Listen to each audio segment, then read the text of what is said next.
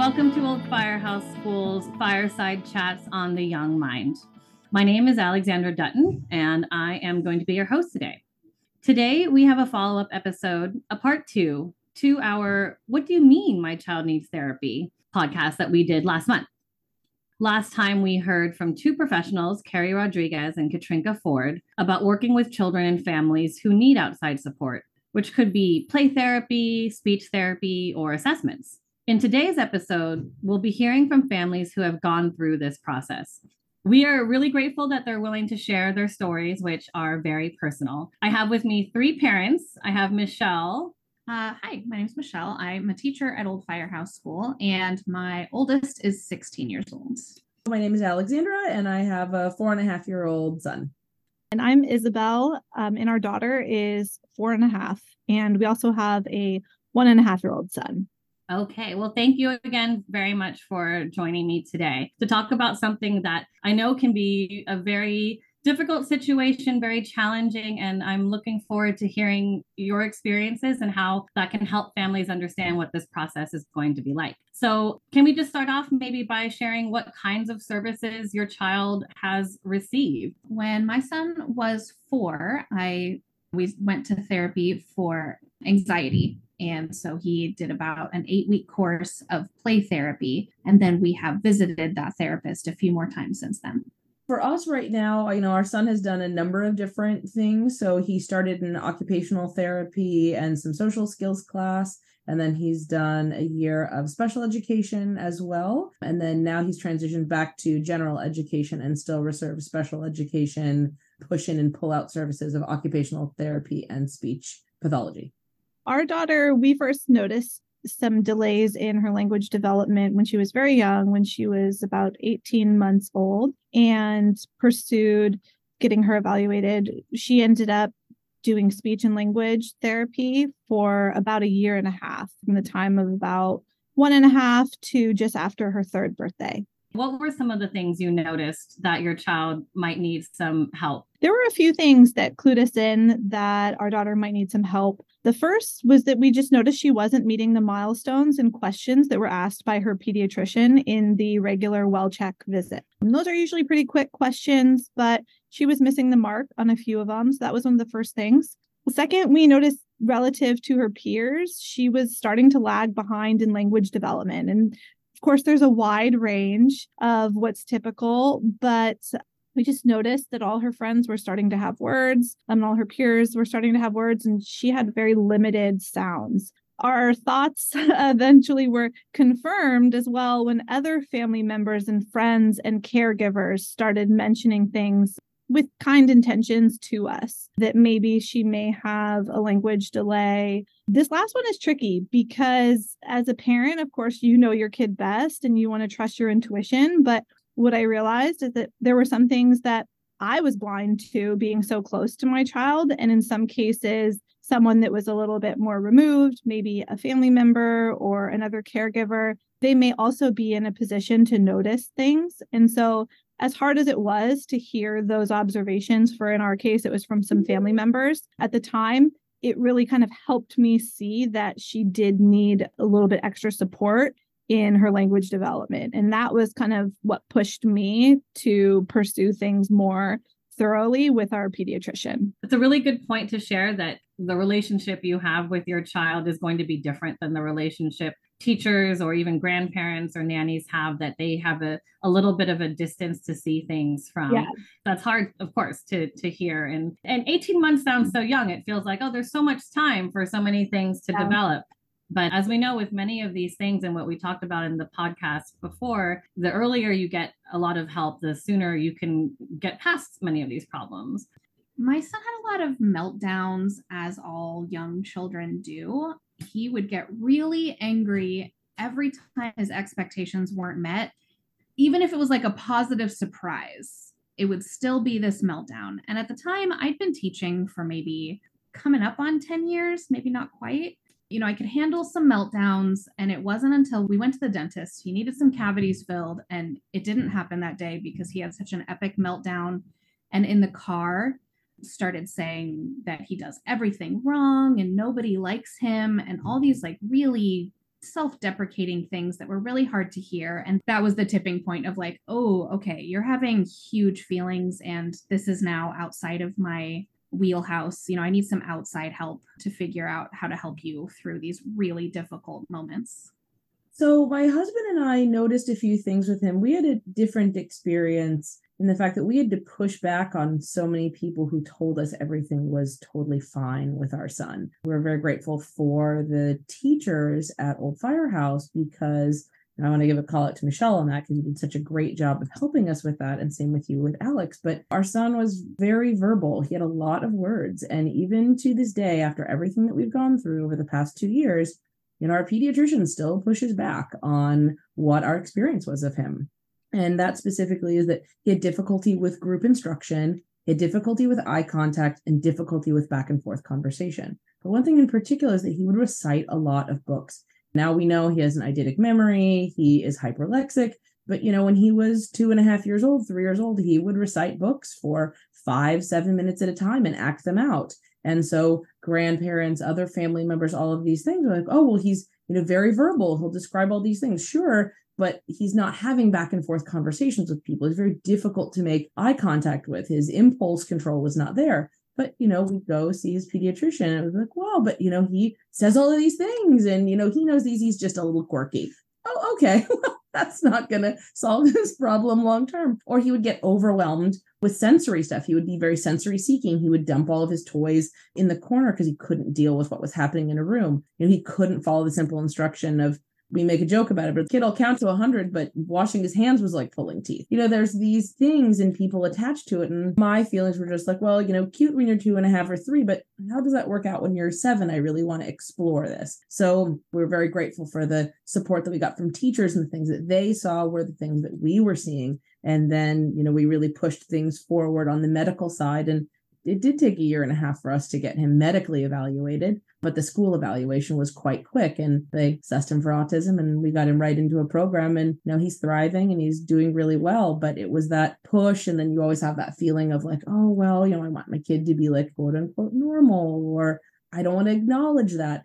For us, within like 2 days of when school brought it to our attention, we saw an occupational therapist and jumped right on that train. Because, why not embrace the support or at least try it? Why be closed-minded to something or make excuses for something? Why not get ahead so our child didn't end up being the bad kid in the corner, which is what we were concerned about as he moved into larger and larger educational settings. And that is not where we feel like he is now, but that's where we felt like he was then.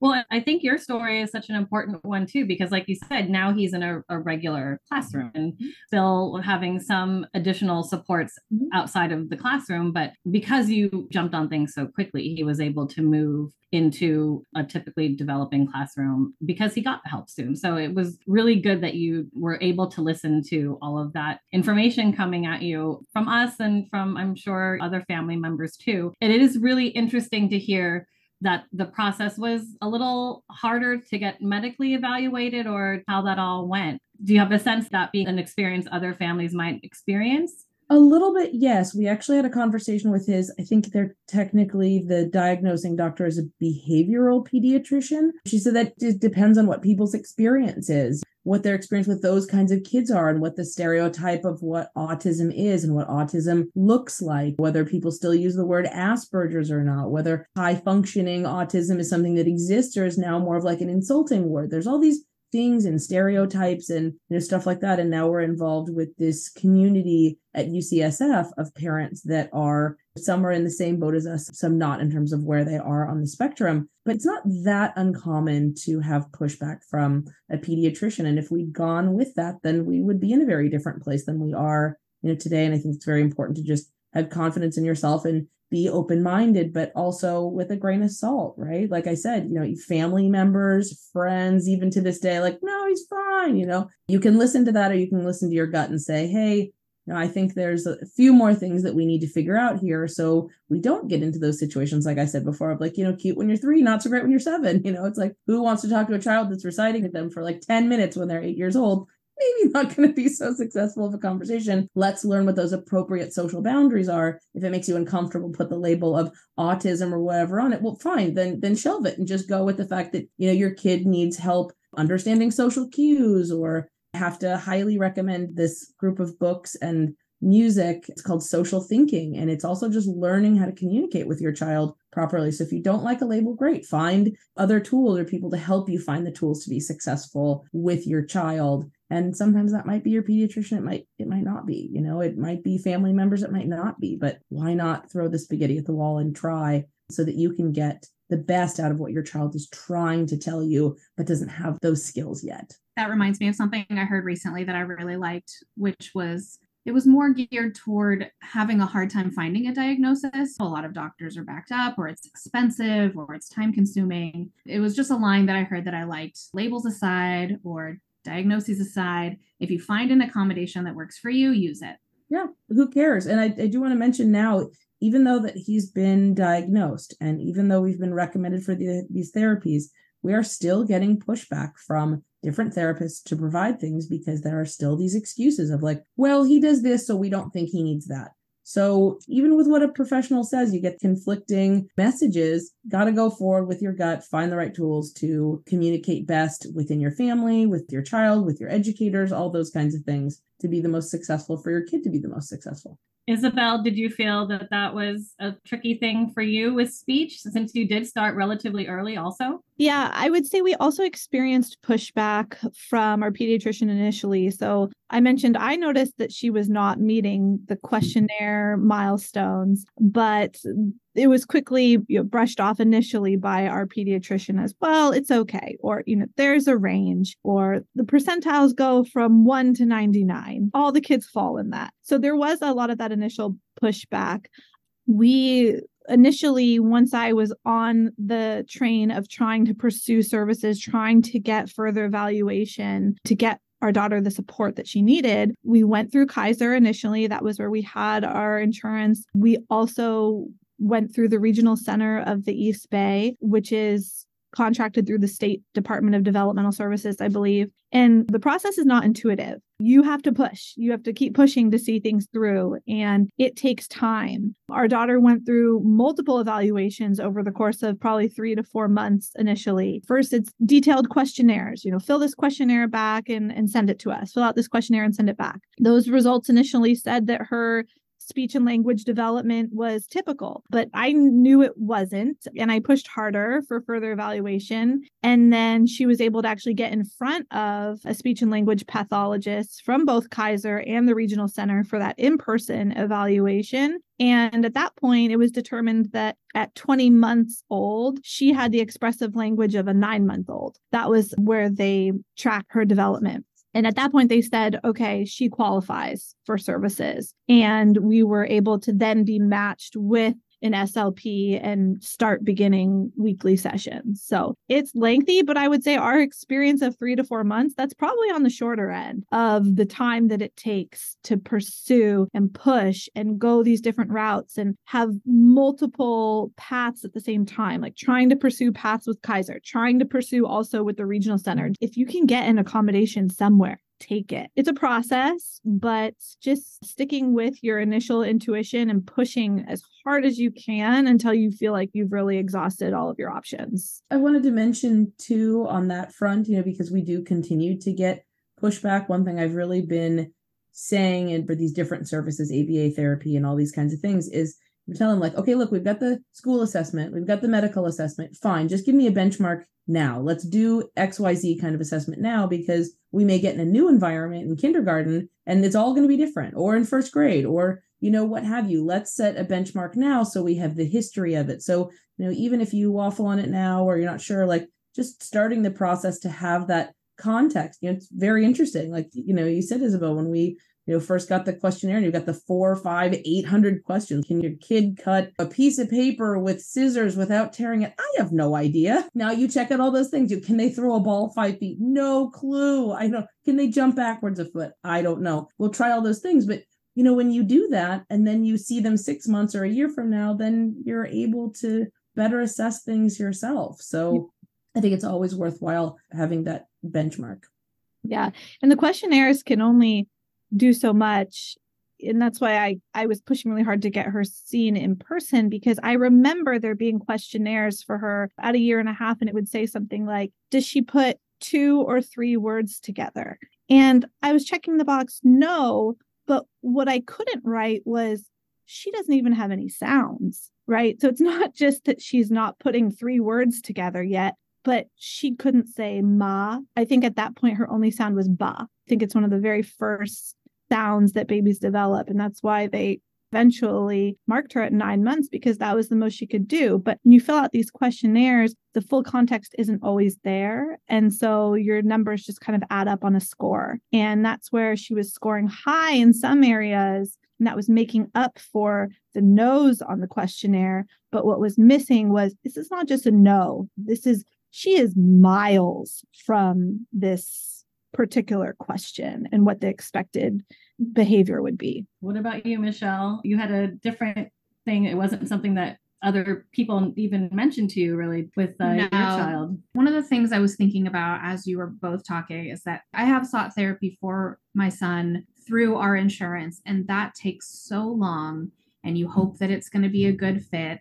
And not that it's been a bad experience, but I wouldn't necessarily say it's been an overly great experience either. When he was 4, I was lucky enough to have a pretty wide community of early childhood educators, and somebody I worked with had a daughter that had multiple degrees and was doing her hours to become a therapist. So I asked her for a recommendation, and she said, I've never met this person, but I know of her from all these boards. She always has these really insightful things to say and always has resources for us when we discuss different topics. And so that is how I got in touch with Katrinka Ford, who was on the last therapy podcast and does some work with our school. I had to pay for that out of pocket, but it was worth it to have somebody really knowledgeable and insightful and really connected with our whole family really quickly. That's the other side, I guess, of if you're willing to pay for things out of pocket, sometimes they might go faster and easier than going through insurance. Well, what was his experience then? So yours was a relatively shorter process. Right.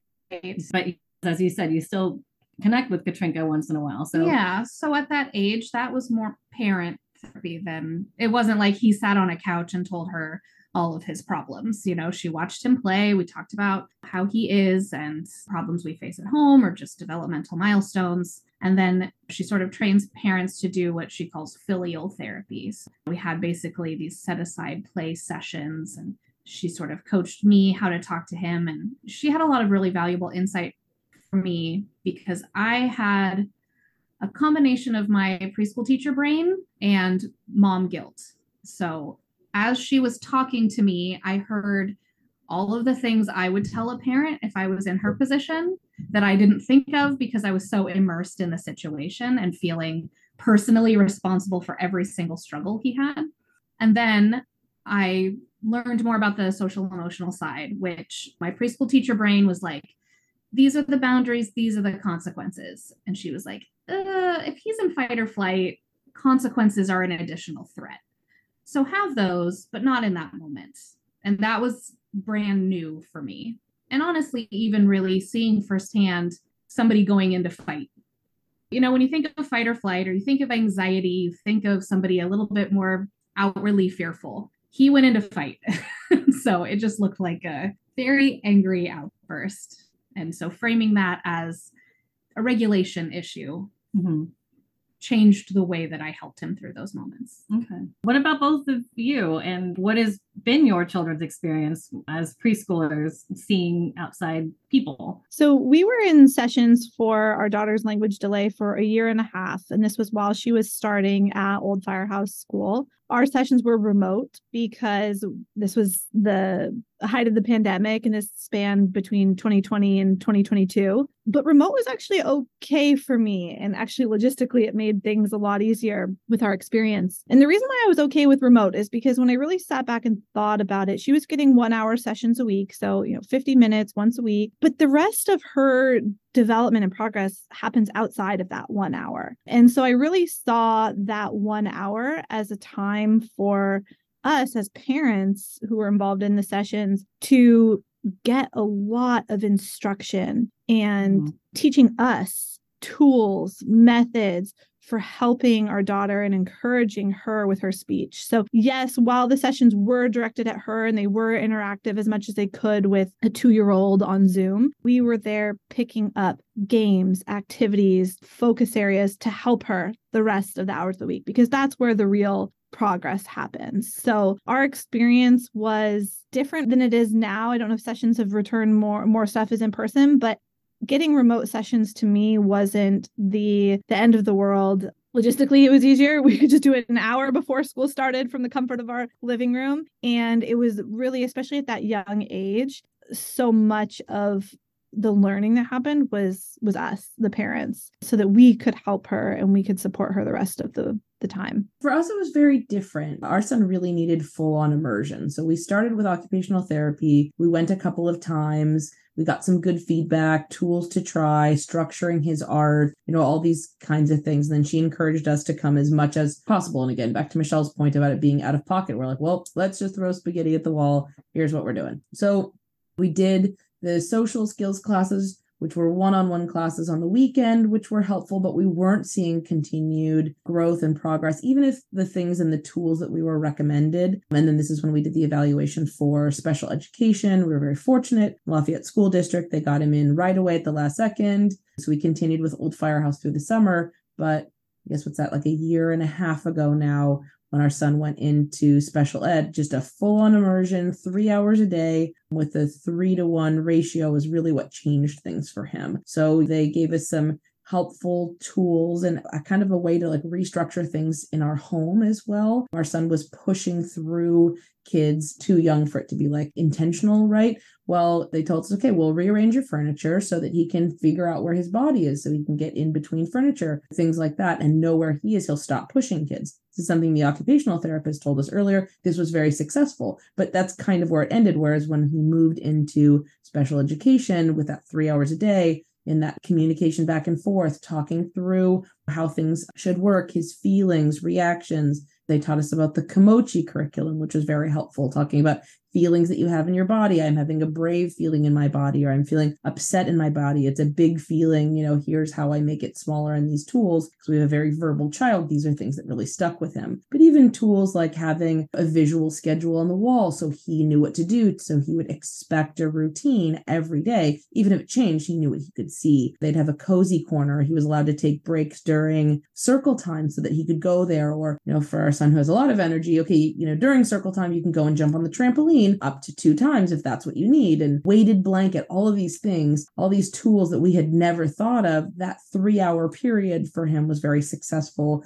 being immersed in special education. And then we had him in a play-based aftercare, like a longer social skills class. And he did that 5 days a week. And the result of all of those things, learning all these different tools for the 9 months, this is how he integrated back into general education. But for him, the hour here, the half an hour there, the few tools here and there, we would see improvement in that moment, but we didn't see bigger system-wide, I guess you'd say, changes until he had the immersion and just seeing other kids in different environments and learning from those other kids that were sometimes similar, sometimes very different than his experiences. Like, oh, well, that girl is autistic and completely nonverbal. Here's how I communicate with her. So he could see the very big differences because, of course, in special education, a very wide swath of kids rather than similar kids, and he could really learn from that. So that's what he needed. Sounds like it's so important for the parents, obviously, to have a buy-in or just taking that time to be present for what's happening. Of course, with your preschooler, it's not going to be that they're going to figure these things out on your own. The therapy time is important, but outside of that time is just as important, where you're continuing the work that is happening in your homes. And it sounds like the children, it's something that they are able to enjoy and be involved in without it feeling, hopefully not like it's a stressful time for them, that they're able to learn these skills and enjoy that time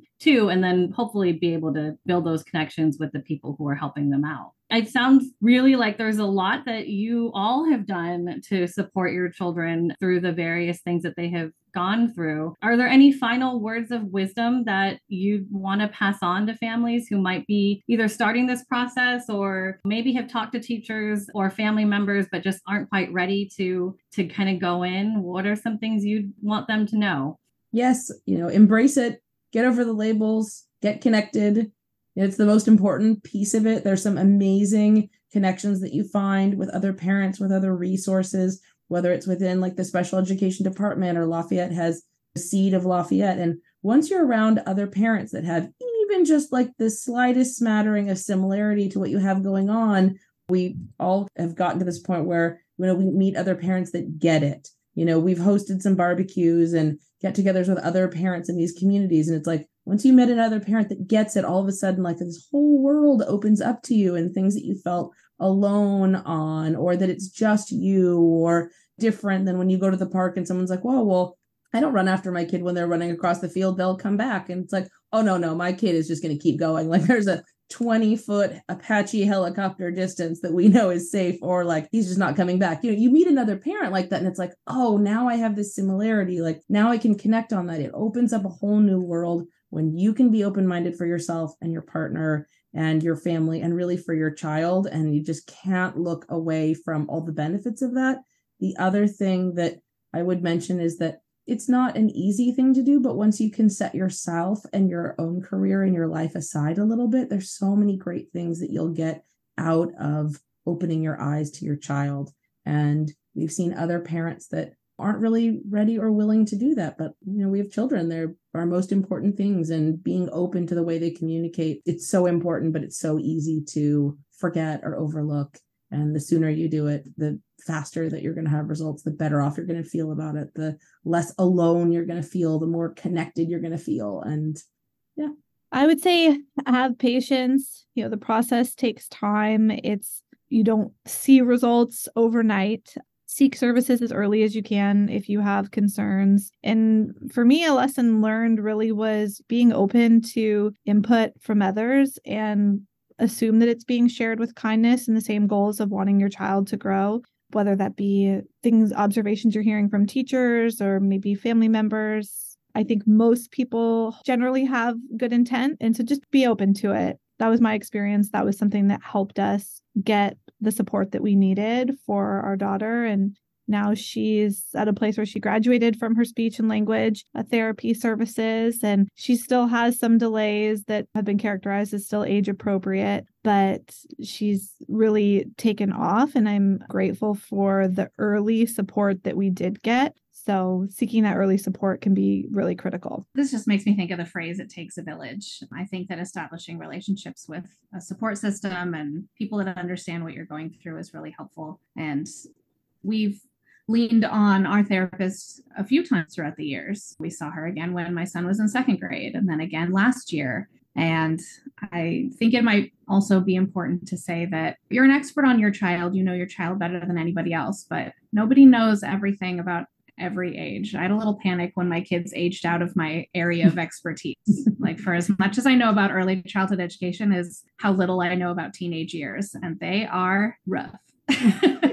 It's great to know that all three of you, though, have come out of this experience with your child obviously succeeding and learning to thrive and learning the skills that they needed where they're not needing it as much anymore. And I think that the point that you were making, Alex, too, about what happens when they're 3 is one thing. What happens when they're 7, 10, 15, those are going to be very different things. So the sooner that a lot of families can get on board and give support to their children in the various ways that children might need it can really be such a benefit for your child. And we understand that there is neurodiversity in this world, that there are going to be different ways that people are going to think, feel, interact with the world around them. And it's definitely not any of our perspectives that we're trying to fit anybody into one little box. But we also understand that there are ways that our children are trying to tell us, I need some help. I'm having a hard time. And understanding that when we give them that help, that's going to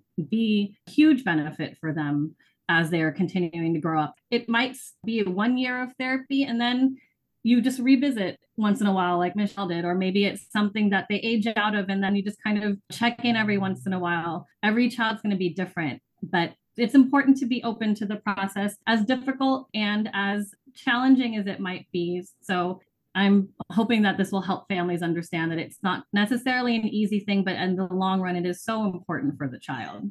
Thank you very much, all of you, for sharing your stories. I really I'm so grateful for what you shared. And I think everybody who's listening will be able to learn from these. So thank you so much. Thank you. Thank you. All right. Well, thank you all for listening. We hope this was information that will help you. I know it's been information I've been wanting to share with families for a really long time. And I'm so glad we have this platform to share it with you.